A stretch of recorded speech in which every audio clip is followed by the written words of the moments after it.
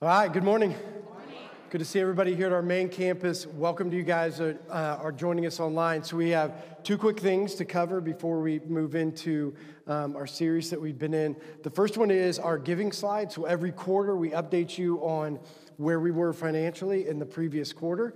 And so for our giving for the fourth quarter, so $171,000 budget, what we brought in, $261,000 over budget, $90,000 over budget for the entire year, $200,000. So,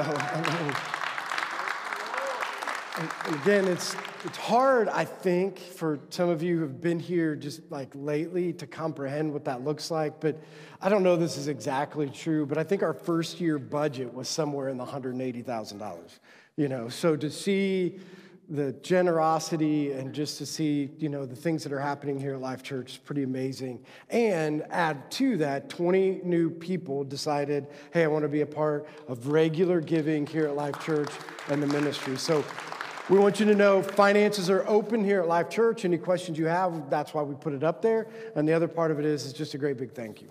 I don't know how to thank you enough that we as a church are able to, based upon your generosity, be able to share the love of Christ with people and to be able to give back to you so that you can share the love of Christ with people. So that's an important aspect of what we're doing.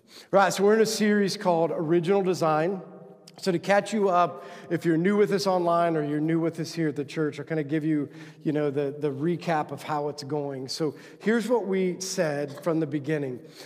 Pretty important that we look at what's going on in the world and be aware of what's happening. So here's what we know. If you look out through the scope or the landscape of what's happening in the world, there are a lot of problems, right? So we have a lot of problems in just flat out relationships. There's a lot of issues of relationships with parents and their kids. We have issues inside of marriages. We have issues inside of, relationships with people in the world. So there's just big glaring issues that are going on in the world.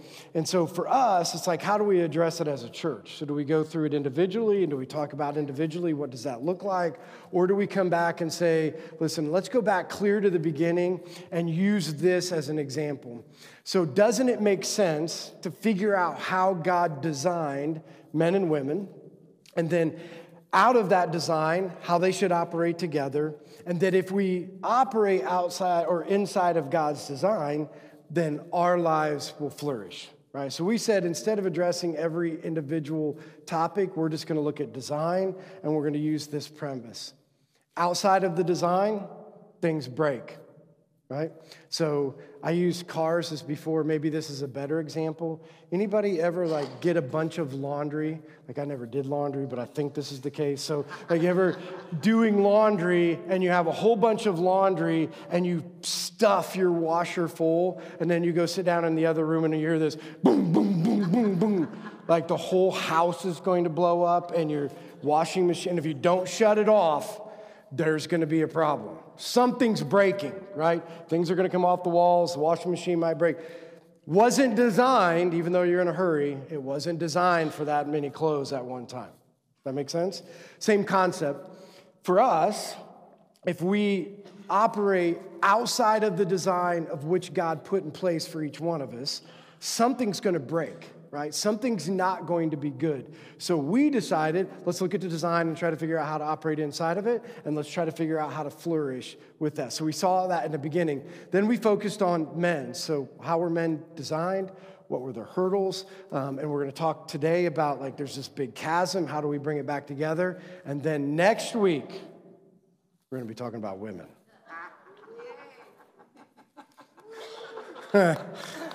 So we had this debate at church this week. Here's what we were talking about. For the past 4 weeks, we've been running out of chairs. And so they were like, what should we do? What should we do? And I'm like, we had this conversation together as a staff, don't worry about it. The women's stuff's coming up. You won't have to set up any chairs. Because the women are saying, you better get your man here. They got something to say. But when we get to the women, it's going to be, how he said spend quality time together? Shouldn't we go away this weekend? Just a thought. I don't know if it's going to be true or not. But we're going to get in women's design, women's hurdles. But here's what we said, operate out of design. What's a man's role? How did God design him? Uniquely different than he did a woman. right? Like that's really important because we stated a lot of times inside of the church here, man's supposed to be the leader. Well, women are good leaders, right? So women are good leaders in the home, women are good leaders in the workplace. So it's not necessarily unique that a man's supposed to lead because a woman can lead and a woman can do a great job of leadership. So what's unique to a man that's different than it is to a woman, right, inside of Scripture? And we defined it by what Scripture says. Kind of an old terminology. Not very many people use it today, but it's called headship. It's this idea that the man is the head of the home, and headship carried out in this way, right? So this was the definition of headship. That a man is in relationships is supposed to create environments for flourishing, right? So his job is to lead uniquely in a way that his kids will flourish, that his wife will flourish, that the people around him will flourish. Like it's his job is to make that happen and create those environments. And we talked about like how does it happen inside of the home? Like so if you're inside of the home and you're a kid watching and or you are a parent or in a married relationship, how's this supposed to work? Here's what we said. Headship seen inside of the home, here's how a man will carry it out. Scripture very clearly says a man will sacrificially love his wife, right? So no more is it going to be about what's natural for a man, which is like me, right? Like I got this to do, but it's going to be how can I meet your needs? How can I love you well? How can I sacrifice for you? Which means it's going to cost you something, men. So sacrificial love. Here's the other thing that it was. Headship means this. It's the man's responsibility to set spiritual direction inside of the home, right? His responsibility is to set the spiritual climate inside of the home and making sure that he creates environments for his wife and for his children that they can flourish. Man's job. And here's what we said. Now listen to me. Here's what we already know by what Scripture says. Satan has a plan. His plan is to tear apart the family. And if he tears apart the family, he can destroy the world. A man's responsibility is to protect what God created and designed. Stand at the door, stop being a wuss, stop hiding behind excuses, get to the door and protect what you were made to protect, your family, right? Don't make the excuses like we said this, like you can't punt on these responsibilities, guys, because if you punt on these responsibilities, bad things happen. Right? Because here's what we know. Listen to me. We know that spiritual direction can be set by the wives inside of the home. Right? She can do a really good job of it. And you can just sit back and like, why would I do anything? Look how good she's doing. Because when you operate outside of the design and you punt on your responsibility of what you're supposed to do, there are ramifications that are going to happen. It's not whether your wife can do it, it's whether or not you should be doing it. Does that make sense? It's not whether she has the value or the intelligence or anything, because what we're going to understand is that God honors a man fulfilling his role even though he doesn't know how to do it. Right? Like he honors, something happens when a man does that. So he said, here's the design, but here's the problem. We got hurdles, right? And Adam showed us those hurdles right from the beginning. Passive men, selfishly passive men, allowed sin to enter the world. Selfishly passive men are still allowing sin to run rampant in their families and in the world. Now, selfish passivity, why is that a hurdle for each one of us? Like, why is that a hurdle for a man? Like, why is it that that's one of our biggest hurdles? And here's why. Men aren't naturally passive, right? Like, I've never met a man that's not passionate or excited about something in his life. True? Like, whatever he loves, get to talking to him, and I bet you that he's going to talk your ear off about the things that he loves to do or the things that he's excited about. He's not passive naturally. Like, there's something inside of a man that's driven to not be passive. Selfish passivity means you're going to do all of these things and punt on your God-given responsibility. You're going to punt on sacrificially loving your wife. You're going to punt on setting the spiritual direction of your home. And you're going to punt on protecting your family. You just got your priorities messed up. We're moving in the wrong direction. Then now add to it, right? Add this to it. There's a design. These are our hurdles. And then there was a curse, right? So the curse we know from the beginning caused problems, right? So we know we were designed and we know we have these hurdles. But the problem is because of these designs and because of these things, we're always trying to reverse the curse, right? Like we're always trying to figure out how to reverse the curse. So for men, you know what happens with men? So one of the ways that we try to reverse the curse is that the curse was we're going to have to toil in the ground forever. Like everything is hard. Right? Relationships are hard. Work is hard. Like as much as you do, the stupid thistles keep coming back. Anybody? Right? Like how does it ever work? I've always said this. You know the weirdest thing about having landscaping? It could be a complete drought and there's still weeds in that sucker. Right? Like it's the curse. The things just keep coming back. And you have to keep fighting. And men are just going to be naturally like, I'm sick of fighting.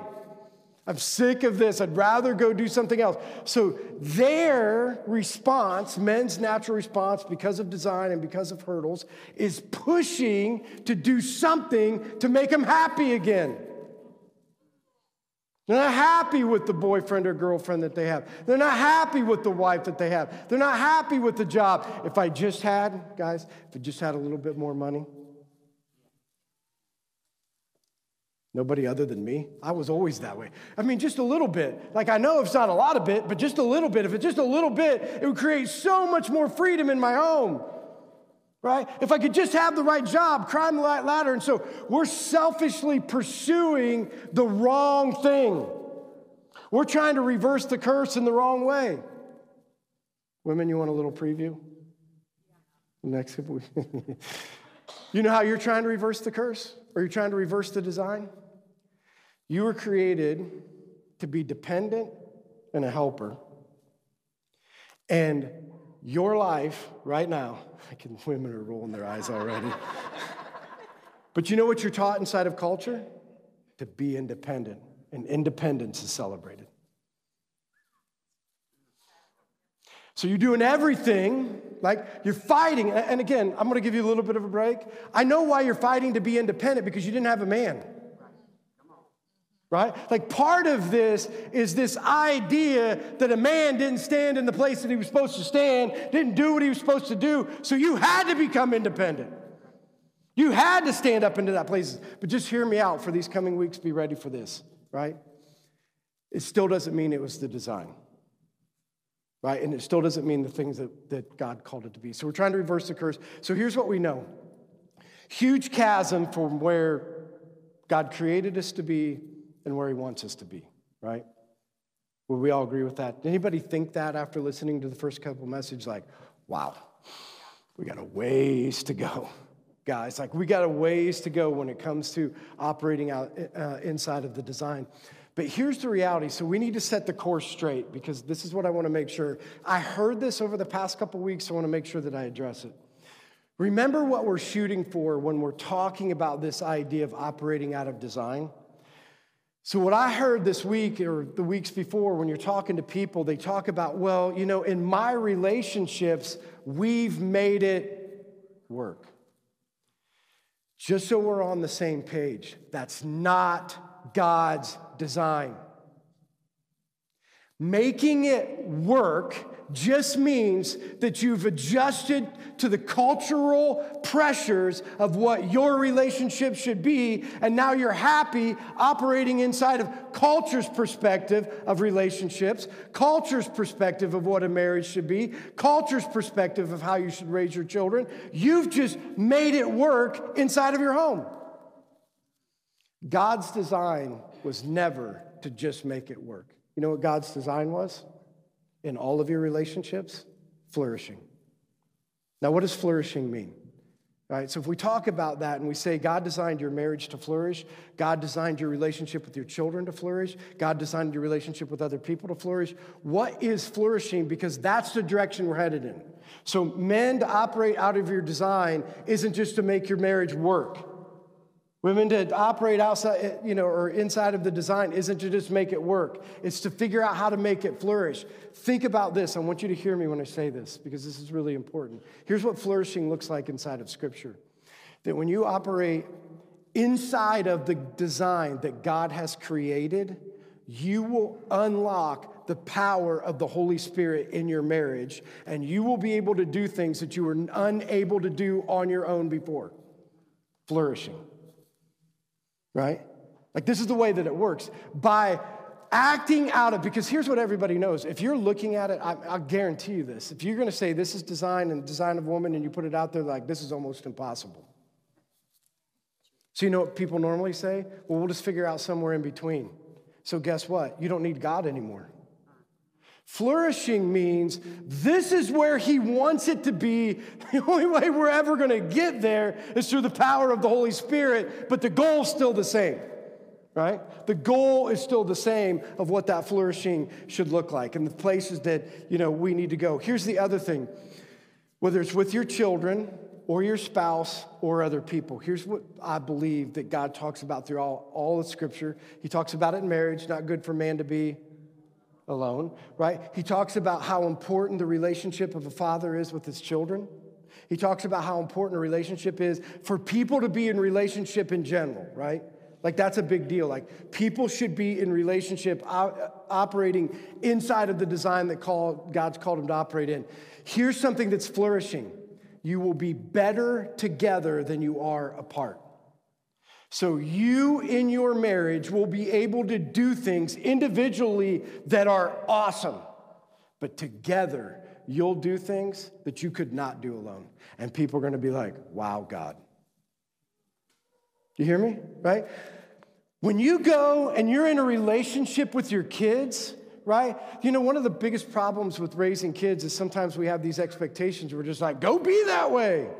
Why can't you figure it out? Why can't you do? When we go and understand our relationship with our kids and we go down the road and the journey with them, and together we do things in that journey, we will do more than individually we could do apart. Your kids will thrive more and flourish more when you do life with them. When you partner with people and you get inside of a small group and you're in a community and you're around people that you can count on, you're going to be able to do ministry that you would never be able to do by yourself. There's power in flourishing when we understand how to do relationships together. The other thing that you need to think about that's flourishing, when flourishing is happening inside of the home, training and multiplication can happen. You see that? When it's right, when you're operating inside of the design, here's what you need to know about your children, right? So if you've just made your marriage work, your kids are going to just try to make their marriage work.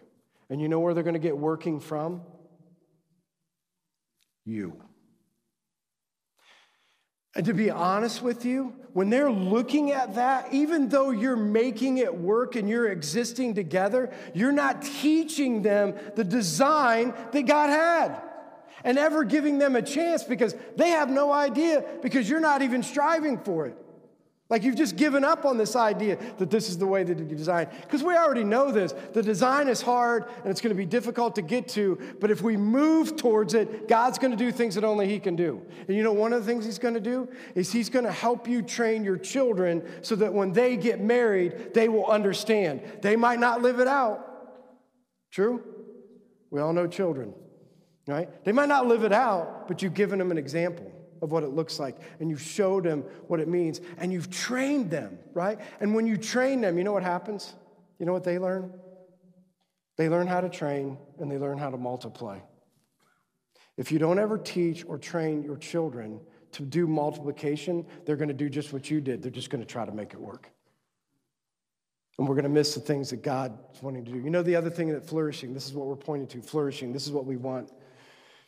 When you operate inside of the design that God has for your marriage and relationship with your kids and relationship with other people, this dark world that you are living in will see Jesus in ways that they've never seen Him before. Because do you realize the majority of people who are in culture that are not saved are also making their marriages work just like you? They're also making their relationship with their kids work just like you. What's different? What shows that there is a powerful, mighty God that resurrects people from the dead?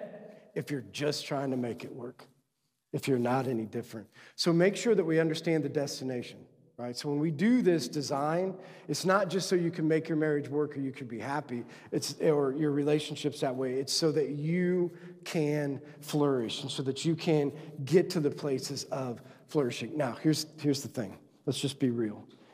If you were honest and you sat down and said, here's design and here's where God wants me to be and here's all the ways that I've been doing it wrong, which I think all of us can admit that. We've not been doing it right. This is where we need to be. It seems almost unattainable. Anybody else? Yeah. Right, like we're so far removed from where things used to be, where God wants things to be, that honestly, there's such a chasm between design and reality that we're sitting here saying, dude, that ain't working. There's way too much of that. So here's what I'm hoping for today. And we're going to do this at the end of when we talk about women too. So for men today, if you're sitting at this place saying, you know what, this is a tall order, and if it's really about flourishing and I'm not where I need to be, how do I get there? Today's message is for you. Because there's a reality of what we're going to see today. You can turn to Ezekiel 37. So in Ezekiel 37, here's what you're going to see. You serve a God that raised people from the dead. Not just physical dead, but spiritually dead. You serve a God who can transform anything in a moment and in a voice, right? And so what I'm hoping, guys, that you're not walking out of here saying, oh my gosh, I'm so beat up and I'm never going to be able to do, and it's so hard, so I'm just going to settle. Listen to me. If you settle, you will never see the power of God in your life. Don't settle, right? Here's where he wants you to be. Just take steps in that direction, and God's going to do things that you can't ask for or imagine, right? So keep it there. Ezekiel 37 gives us a picture. Here's what was happening. So you know the story of the nation of Israel. So if you go clear back to Abraham, there was a promise. You know the promise that God gave to Abraham? If you trust me, right, I will bless you. Your descendants will be numerous. Anybody who comes against you, I will come against them.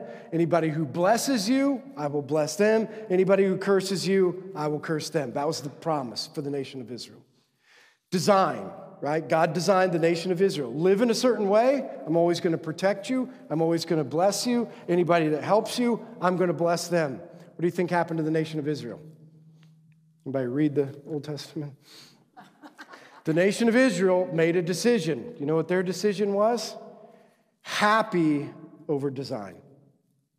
Because you know, to live the way that God called the nation of Israel to live was difficult, right? He said, like, these are the things that you have to do. To live inside of the design, nation of Israel, it's going to cost you something. And then they had people coming in saying, yeah, I know, but this would be so much easier. Just marry these people and alliances and power, and you'd be so much happier and it's so much easier. And they chose to do it. Guess what happened to the nation of Israel?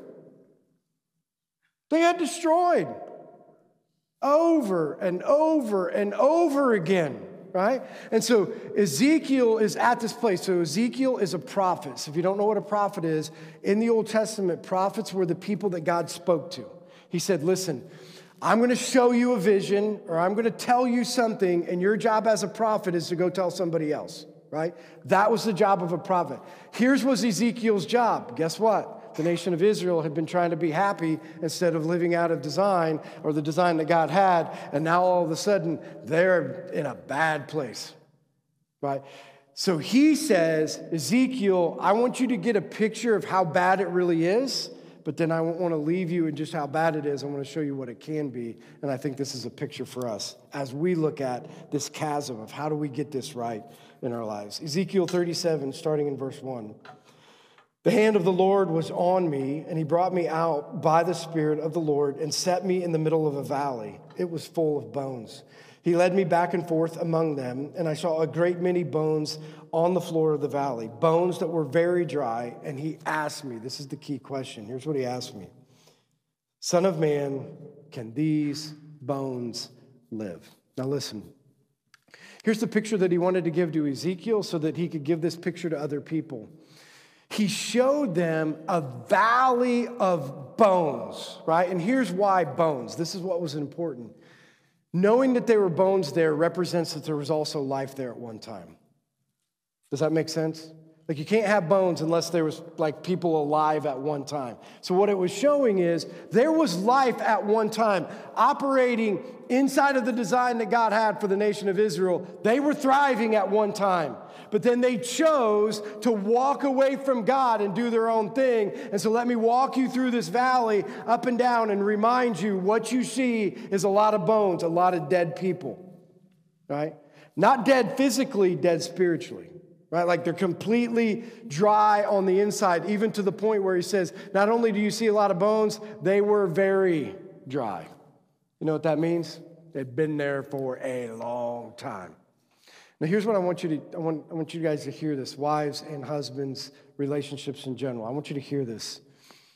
What he wanted you to know is that regardless of how long your relationship with your husband has been dry, and not in the right place, and not where it needs to be, he is going to show you that it doesn't have to stay there. No matter how long you men, because any men ever, like, I'll raise my hand on this one. Any guy ever walk around where the struggles of life have got to you and you're like a dead man walking? Like, there's flesh on the outside, but you're walking around and there ain't nothing in here. Right? Like, you get there. Like, you get to these places where there's nothing in there anymore. There's no feelings in there anymore. There's no emotion in there anymore. You're just going through this motion, and you don't think there's ever a way to get back, ever a way to recapture the love of my marriage, no a way to ever recapture a relationship with my kids, no way to ever recapture what I used to have, right? That's the valley of the dry bones. Walking up and down to give him a picture. But he did ask him this question. Ezekiel, what do you think? Can these bones ever live again? Can your relationship ever be restored? Can your heart ever be made new? Here's what he's asking him. Like, he's asking Ezekiel, do you see what's out there? Because he wanted him to get this reality. Do you see this? But what you believe will change the course of your life. You hear me? When I say that, what you believe about the restoration of your relationship with, fill in the blank, husband, wife, children, what you believe about that. Can God restore it? Can God make my marriage what it needs to be? Can God allow me to work out inside of the design that he has and things flourish? Can I ever get there? How you answer that question will either lock up the power of God and you will be a dead man walking, or release the power of God and people are going to see Jesus do amazing things. Son of man, can these bones live? Here's what he says. I said, Sovereign Lord, you alone know. Then he said to me, prophesy to these bones and say to them, dry bones, hear the word of the Lord. This is what the sovereign Lord says to these bones. I will make breath enter you, and you will come to life. I will attach tendons to you and make flesh come up on you and cover you with skin. I will put breath in you, and you will come to life. Then you will know that I am the Lord. So I prophesied as I was commanded, and as I was prophesying, there was a noise, a rattling sound, and the bones came together, bone to bone. And I looked at the tendons. And tendons and flesh appeared on them, and skin covered them, but there was no breath in them. You got to get this picture before we move on. You see, he was giving you this picture that God can rebuild a person that he actually looks like a person. Like, there's no bones anymore. Now there's a resemblance of a man. But just so you know, this could be a lot of you here today. Just because you have skin on you and you're walking around doesn't mean you're alive. Let me say that again because this is really important. Just because you showed up for church and you have skin on your bones and you're walking in the right places doesn't mean you're alive. Doesn't mean the Spirit's living in you. There can be something that's still dead. So he wants to give you that picture. It's more than just having skin on. It's more than just walking in. It's more than just hearing the right things. It is being open to the thing that's going to change you forever, the breath of life. right, that comes through Jesus. Now listen to what he says next. Then he said to me, prophesy to the breath, prophesy, Son of Man, and say to it, this is what Sovereign Lord says. Come, breath from the four winds, and breathe into these slain, that they may live. So I prophesied, and as he commanded me, and breath entered them. They came to life and stood to their feet. And when they stood to their feet, and there was breath inside of them, what was their job? They were now a vast army. You see, you have to understand, you weren't given the power of the Holy Spirit inside of you so you could stand on the sidelines. You were not given the power of the Holy Spirit so you could disconnect because you don't feel you're qualified. You weren't given the power of the Holy Spirit so you could give excuses why you're not loving your wife sacrificially. Give excuses of why you're not the spiritual leader of your home. Give excuses of why you're not providing for your family. Excuses why you're not protecting your family and you're letting Satan come in and steal, kill, and destroy. Right? Like, those are excuses. He's saying, I didn't give you life so you could stand on the sideline and watch your family be torn apart. I didn't give you life so you could go selfishly pursue things that don't matter. I gave you life so you could do what you were designed to do. Get in the game. Get in the game. Stop making excuses. We all have them. We all have why we're not at the place that we need to be, man. We all have reasons why we don't think that we're capable of doing these things. But he said, I gave you breath and I gave you life and I put tendons on your body and I put the Holy Spirit inside of you because now you got a job. Get to the front line. Be a part of the army. Then he goes on and he says, then he said to me, Son of man, these bones are the people of Israel. They say our bones are dried up and our hope is gone. We are cut off. Therefore, prophesy to them. This is what the sovereign Lord says. My people, I'm going to open your graves and bring you up from them.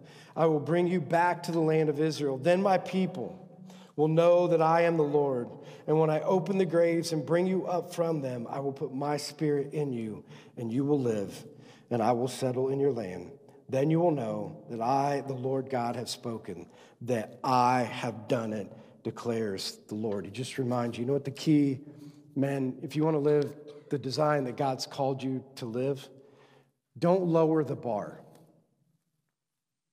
Because this is what's happened. Right? You just lowered the bar. Your wives, listen to me, women, young ladies for dating, picking a man, stop lowering the bar. Stop making excuses for why your boyfriend isn't what he's supposed to be. Tell him what he needs to be. See if he'll step up.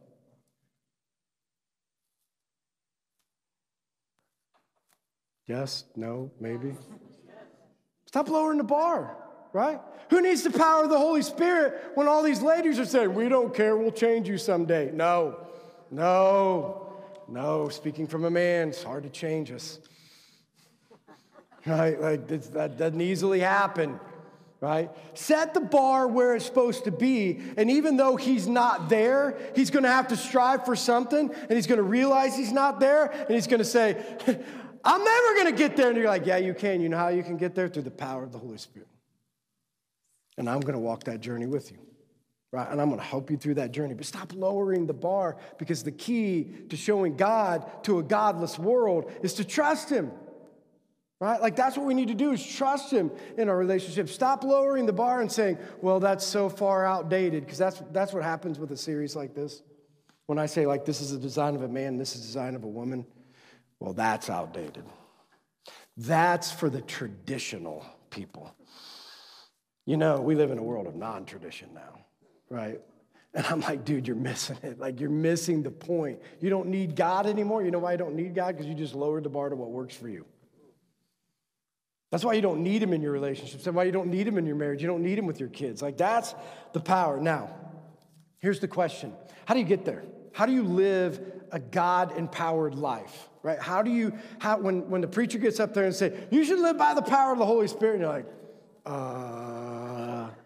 anybody, right? You ever get to that place like, I don't know what the Holy, I know what you say the Holy Spirit is. He lives inside of me. And like every once in a while, like I feel like maybe he's there. I don't know if he's there. How do I know if it's his voice? What do I need to do? I don't know. Anybody? Like you just get to that place where you say empowered life. I don't know what that means. So Ephesians 2, we're going to look at like what is a life empowered by the Holy Spirit to live out the design that God calls us to live. Ephesians 2 gives us this picture, right? He shows us the things that we need to be able to look at. He says, like, here's the problem that you need to fix. Ephesians 2, starting in verse 1. He says, as for you, you were dead in your transgressions and sin, and when you used to live when you followed the ways of this world, and the ruler of the kingdom of the air, and the spirit who is now at work in those who are disobedient. All of us who lived among them at one time, gratifying the cravings of our flesh and following its desires and thoughts. Like the rest, we were by nature deserving death. Now listen to what he's saying here. So he's talking about this whole idea. He's trying to give you a picture of what it looks like to be a dead man, right? And a lot of us like, or dead in your transgressions. You're like, what does it mean to be dead in transgressions? Here's what he's trying to paint the picture of. Anybody ever go up to, this might be weird. You probably didn't do this. I was going to say, did anybody ever go up to a dead person and slap them? Like, here's what we know. If you walk up to somebody that's dead and you do anything to them, try to stimulate anything from them, are they going to move? No, like that's not going to happen, but Thaddeus, stand up for a second. Be nice. So anybody that knows Thaddeus, right? So if I start provoking Thaddeus, right, and I start stimulating him, pushing him around, doing different things, old Thaddeus, you know what old Thaddeus is going to do? He's going to clock me. Or if I go over to his wife and I start picking on his wife or I start pushing his wife around, if he is a man who's alive, what's he going to do? That's right, right? No man, think about this, no man stands around while the enemy is attacking, just been like, I'm not qualified to help. If somebody's pushing you around, you're going to put them up. Qualified or not, if somebody's coming to get your children, we're raising hands. Even if I get the tar beat out of me, I'm not going down as like, hey mom, can you come and help me? No man's doing that, right? No man's waiting for somebody else to show up. When a man is stimulated, that's alive, he will react in a certain way. So why is it that when men come on a Sunday morning, I got beat up and heard all this mess, and like stimulation, but you walk out on Monday and you are a dead man walking. You're a dead man walking. Somebody's slapping you around in church, your wife slapping you around at home, things are happening like, wake up, wake up.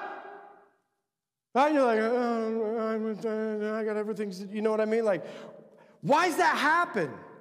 Why is it that a man can be stimulated, like people are trying to stimulate him, but he doesn't do anything about it? Here's why. I want to give you a picture. Here's how this works. So Matthew 8, 18 through 22, Jesus gives us this picture. Here's the picture. The picture is people who are like, oh, stimulation, I should do something. But then when it comes to the place where he asks them to do something, then all of a sudden it comes real. Matthew 8, starting in verse 18.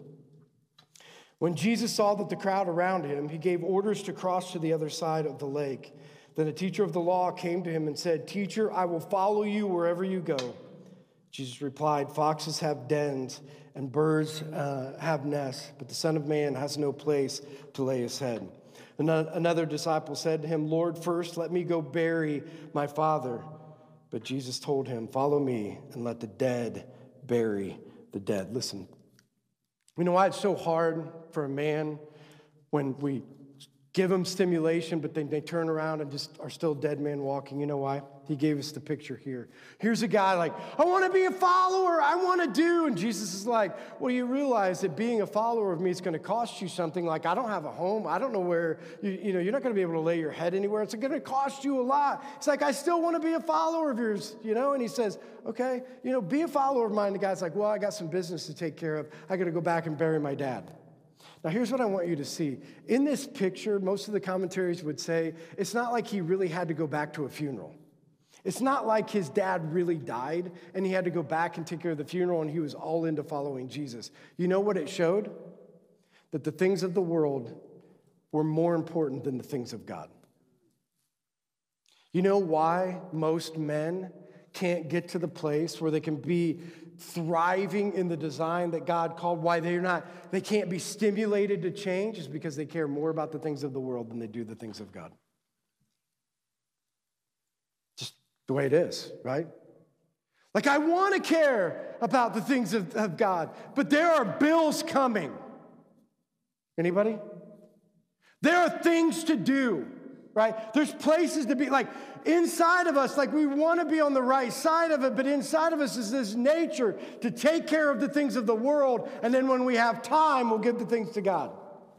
But God can't work in that way, right? He shows us that he can't work in that way. So he says, like, you've got to understand what it means to follow. You've got to understand what it means to be a part of. In fact, he goes on and he says this.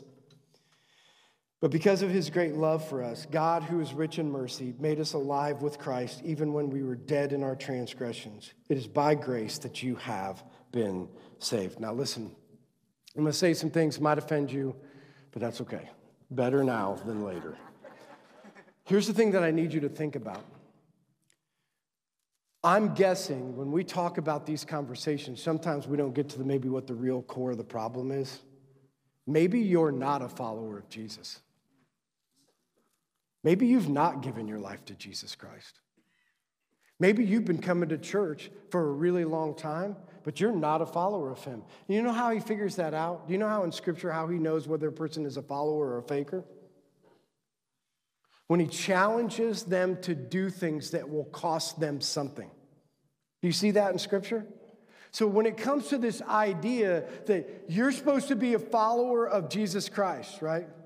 Like, you're supposed to be, like, this is what God's called you to do. And then you come up against this and you're like, I don't want to do it.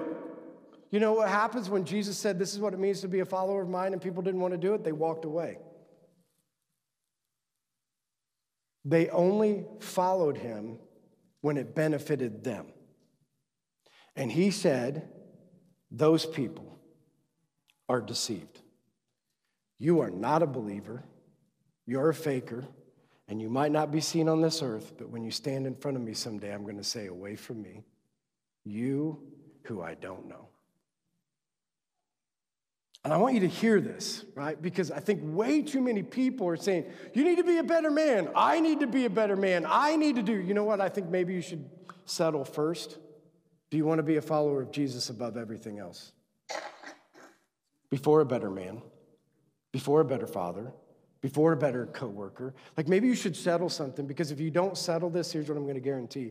When you try to be the man that God's called you to be, you're going to run into obstacles. And if you're not a follower of Jesus Christ, you're going to give up like everybody else has given up on, and you've just tried to make it work. That's the way it is, right? And those are the things that we got to think through. Maybe settle those things, because when you settle that, then there'll be power for living. Here's the next thing that he tells us. And God raised us up. This is verse 6. And God raised us up with Christ, seated us with him in the heavenly realms in Christ Jesus, in order that in the coming ages he might show his incomparable riches of his grace expressed in kindness to us through Jesus Christ. Now, here's what I want you to see about this idea of grace. Two things. Women, as we are trying to figure this out, please extend grace to us like Jesus does. Do you know what grace is? Here's what grace is. When we act or do something and the repercussions that we deserve, we don't get because of grace. That's the grace of Jesus Christ. The grace of Jesus Christ, we act a certain way, but we don't get what we deserve. So he says, I want to lavish on you, men, this unimmeasurable amount of grace. But you know what the problem is? Because you've lowered the bar, because you've chose to do it your own way, because you've made it so that you're successful, there's no grace to go around. Because you're not trying anything. You're not saying, like, this is the bar and I'm going to try, and guess what? Every time we try to be the man that God's designed us to be, you know what you're going to find out? You're going to fail. And you know what you're going to find out? You need a Savior. And every single time you do this, not only is it going to remind you that Jesus is awesome, full of grace, and loves us, you know what else it's going to teach the people around you? that it's okay not to live in a glass house. You know how people have done that? They've created these glass houses and everything's perfect and nothing ever fails, and you lower the standards inside of your home so that you can meet every one of them and make them right. And your kids are like, they never see you fail. You know what you need to let your kids see? That you fail.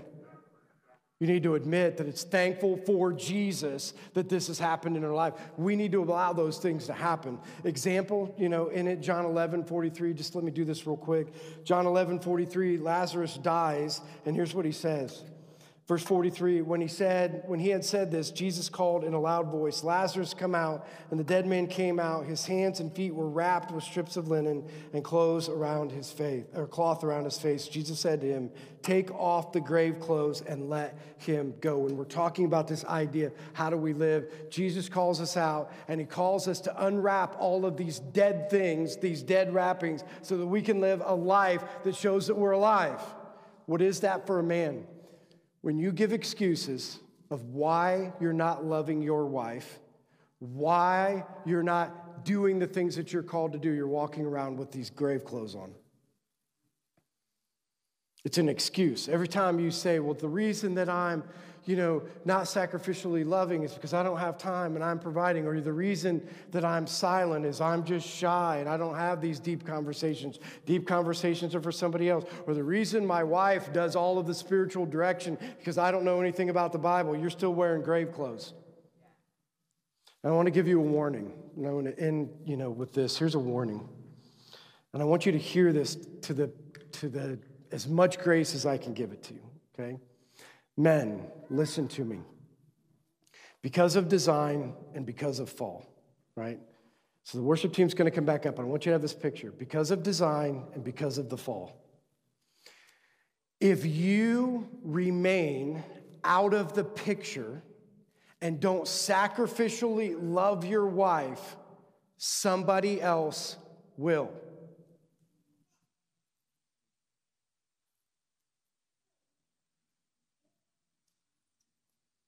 It's not the way it's supposed to work, right? That's not the way it's supposed to work. The way it's supposed to work, we're all going to hang in there, and we're going to work it out, and we're going to go down the road, and we're going to do. But because of sin, because of the fall, because of all of these things, if you choose to punt, somebody else is going to love your wife. Now, your wife might stick it out with you, but at the end of the day, your kids are watching a dead marriage.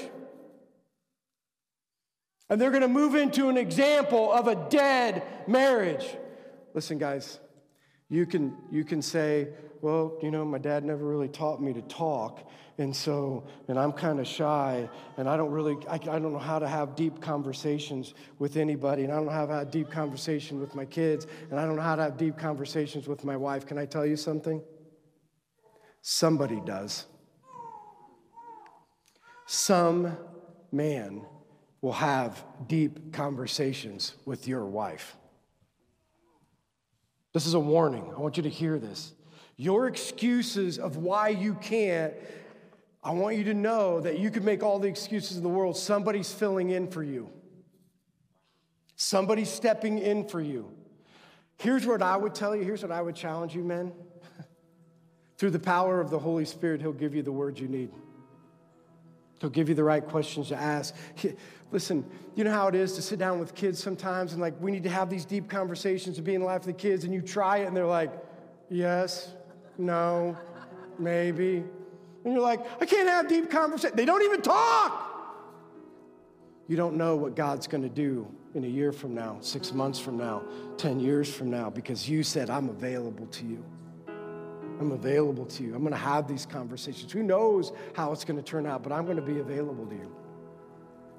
Listen, women, little preview.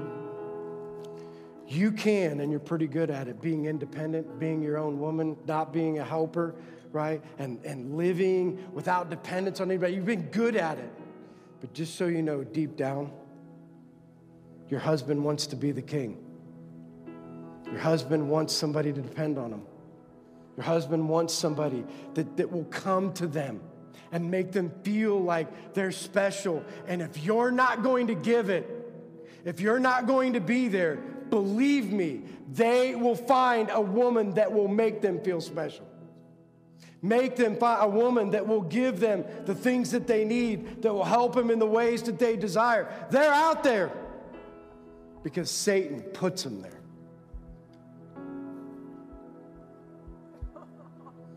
Satan puts them in places because here's what he knows. If you leave a gap, I'm going to destroy your family. If you leave an opening, I'm coming in. And so for each one of us, let's end with this when he says, verse 8, for it is by the grace that you've been saved through faith, and it is not from yourselves, it is a gift from God, not by works so that no one can boast. For we together are God's handiwork, created in Christ Jesus to do good works in which God prepared in advance for us to do. Men, you were designed to be in the army. You were designed to be in the game. God knew you and formed you and equipped you to do the handiwork in this world. And when you operate inside of God's design, things are going to flourish. The world's going to see God. Your wives, your kids, the people around you are going to flourish because you've just said, you know what, I don't know how to do it, but I'm going to take one step today. And here's the one step. Some of you today that are sitting in this room, maybe your one step today is, I'm not saved. Maybe for the first time in your life, you've realized that I've put on a facade. I've said that I'm a follower, but every time it comes to doing something for Jesus, I bail. Maybe today you need to make a decision. I'm not bailing anymore. I'm going to be a follower. I'm going to stand. I'm going to be a part of. I'm not going to live this way anymore. I am and want to be a follower of Jesus Christ. I admit that I'm a sinner, fall short of the glory of God, but I know that there's a Savior. For some of you in this room, you have had dry bones for a really long time. And I'm praying today that he ignites a fire that the world will never be able to put out, and that the world will recognize the things that only God can do. Will you stand so I can pray for you? Heavenly Father, we just love you so much, knowing that you've designed us, and it's such a struggle to get back to the way that you've designed, but we know that the God who asked the question, can these dry bones live again? You know what the answer is yes. Through you, Jesus, and through the power of the Holy Spirit, our dry bones, our dry relationships, our dry marriage, whatever those things are, God, like you can revive them, bring life to them. Lord, we pray for that today.